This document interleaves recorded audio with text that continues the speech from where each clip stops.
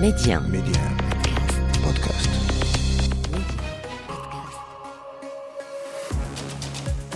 Bonjour, c'est Ali Salahdine, bienvenue dans le podcast Le meilleur de le vestiaire, et voilà ce qu'il faut retenir aujourd'hui. Je voudrais simplement dire un mot sur un joueur qui a 36 ans. Modric.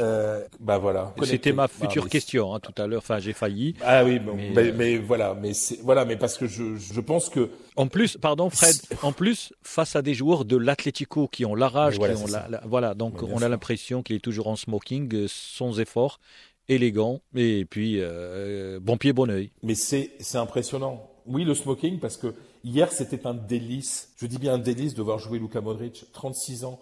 Mais c'est-à-dire, et en plus on le voyait souvent quand l'Atlético se rebellait un petit peu, juste devant, il était quasiment en position d'être défenseur central par moment, juste devant la surface, et il récupérait des ballons. Parce qu'en plus Modric, vous savez, c'est un petit format, mais il est dur sur l'homme aussi, hein.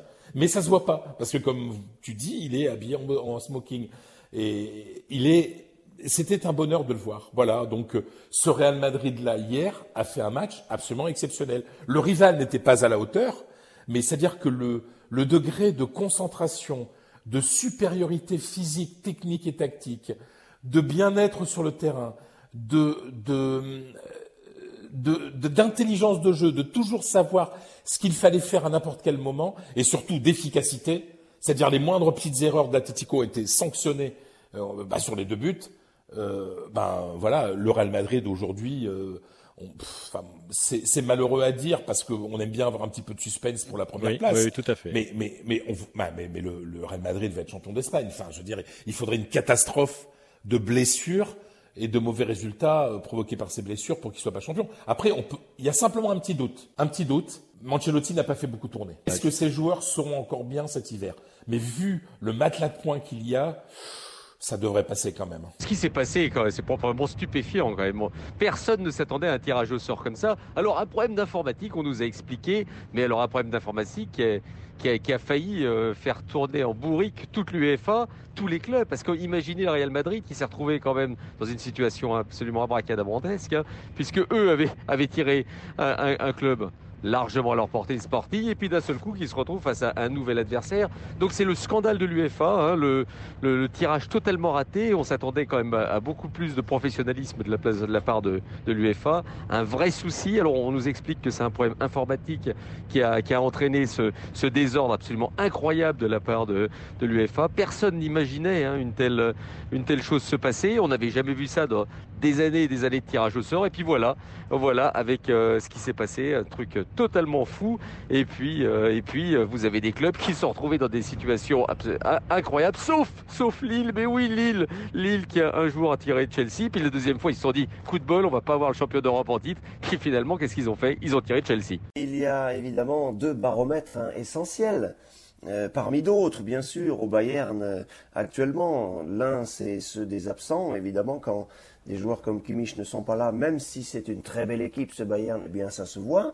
Hier, ça ne s'est pas vu parce que l'adversaire est en bas de classement. Stuttgart n'a pas forcément beaucoup d'arguments cette saison pour embêter le Bayern. À l'inverse, par exemple, d'une équipe comme Mayence, qui a de bons attaquants et qui s'est d'ailleurs encore imposé hier, par ailleurs, dans un autre match, pour dire que des équipes de milieu de tableau sont capables, en Bundesliga, parfois, de déranger les leaders.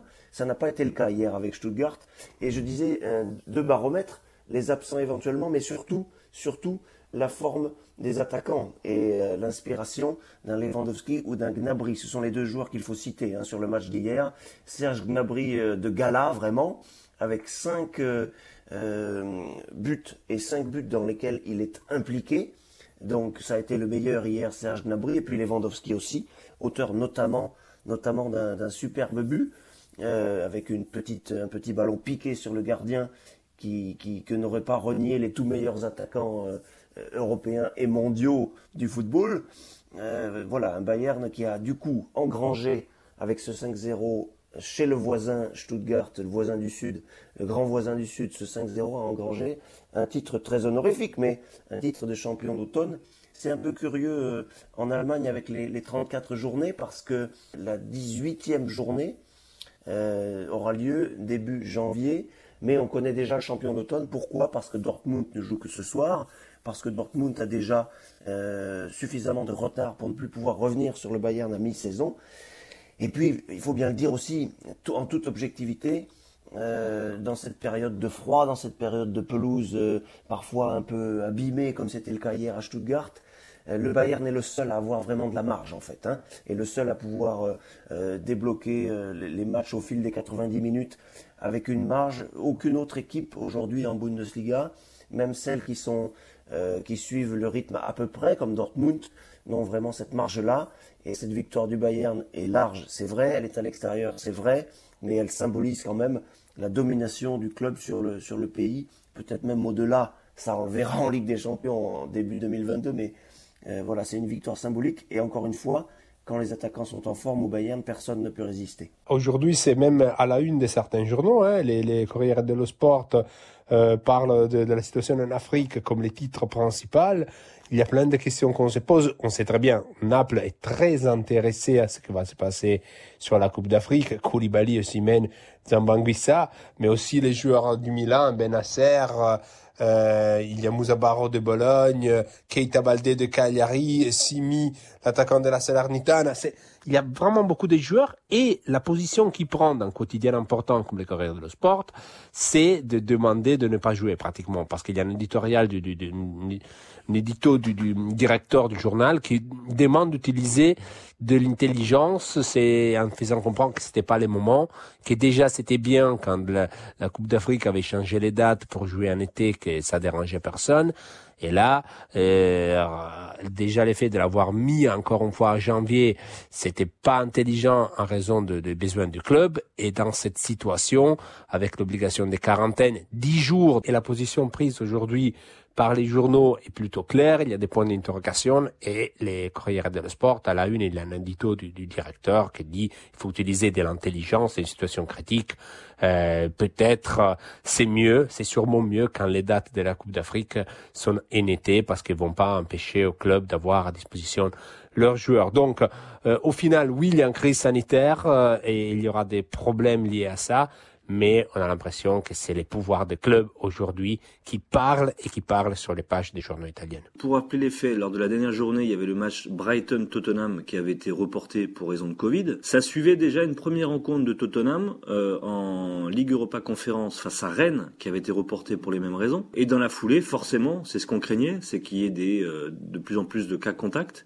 Il y a 3 matchs lors de cette 17e journée qui ont été reportés et déjà 5 sur les 10 prochaines journées de ce week-end qui ont été reportés.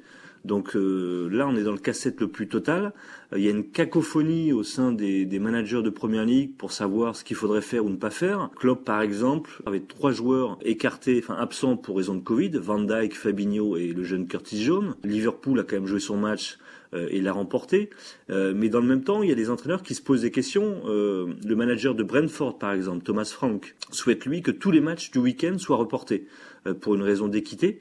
Eddie Howe, le manager de Newcastle, déclare soit on reporte tous les matchs, soit on les joue tous. Mais c'est pas équitable vis-à-vis des uns et des autres. Il y a des équipes à qui il va y avoir 3 ou 4 joueurs d'absents, mais ils peuvent quand même jouer. Et puis d'autres, parce qu'il y en a trop, parce qu'il y en a une dizaine ou une douzaine, ne peuvent pas jouer le match. Donc on se retrouve dans une situation extrêmement compliquée. Par exemple, Chelsea, ils ont joué leur match avec les absences de 4 joueurs testés positifs et pas des moindres. Romelu Lukaku, Timo Werner, Callum Hudson-Odoi et Ben Chilwell qui lui était blessé, mais qui était quand même testé positif. Donc là, on est dans une cacophonie absolument totale. Et si on élargit même le débat et si on va plus loin, par exemple, dans ce qu'on appelle l'English Football League, c'est-à-dire les divisions 2, 3 et 4, à l'heure actuelle, il y a 31% des joueurs qui n'ont toujours pas reçu leur première dose de vaccin et qui ne veulent pas se faire vacciner. Donc c'est-à-dire que le problème du Covid dans le football anglais va s'élargir aux 4 divisions professionnelles. Et là, ça va être un vrai casse-tête, sachant qu'on arrive en plus dans la période des fêtes où on va jouer tous les 2 ou 3 jours. Donc le mois de fin de décembre, début janvier va être extrêmement compliqué en Angleterre.